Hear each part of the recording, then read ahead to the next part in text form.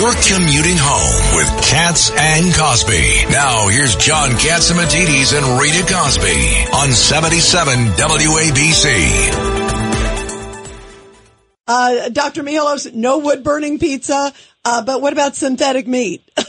Well, it's not exactly synthetic. If you actually read carefully what it is you're taking, let's say, a real organic chicken and you're duplicating the cells. The concern I have is, what are you going to feed those cells to make them grow? The same way we have the same concerns with regular meat or regular chicken. Are we giving them hormones? Are we giving them antibiotics?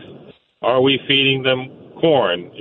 For example, beef that's fed corn produces a different omega-3 type meat. That's why meat that's grown, for example, in Argentina that's grass-fed tastes very different than the corn-fed meat we have here.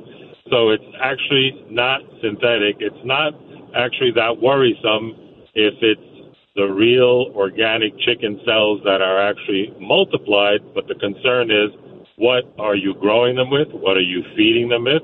Will you use hormones to accelerate their growth? And those are the biggest concerns that could affect our bodies. So it's actually real meat, real cells that are being duplicated.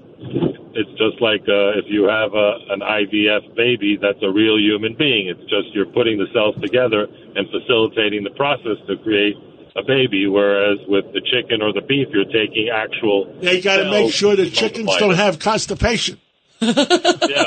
Well, in a way, if they're fed properly and they're not using antibiotics and hormones, it actually can be a big plus to help feed, a lot of areas of the world where they don't have access to high quality proteins. So it's not all that negative, because what they're talking about is not actually synthetic, like some of these burgers that we've been seeing where they're, creating synthetic meats and they're cloning basically red blood cells. It's when they're adding like meat. It's where they're adding. To get serious, it's where they're adding all these antibiotics or the hormones, right? Listen, what did me and you say at dinner the other night? We said, if God made it, eat it. If some of these other companies made it with all the hormones and all the other additives, don't eat it. Did God make pizza, John?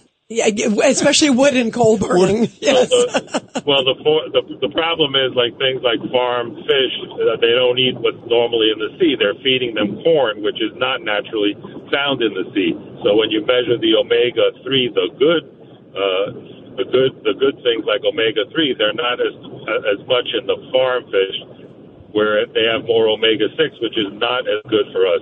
So that's what the concern is, what is in it. But as John said the other night, if God made it, eat it. So that's the way to go. Dr. Peter Michalos, thank you so much for coming on, and thank you for keeping more of our listeners alive, because we want them to listen longer.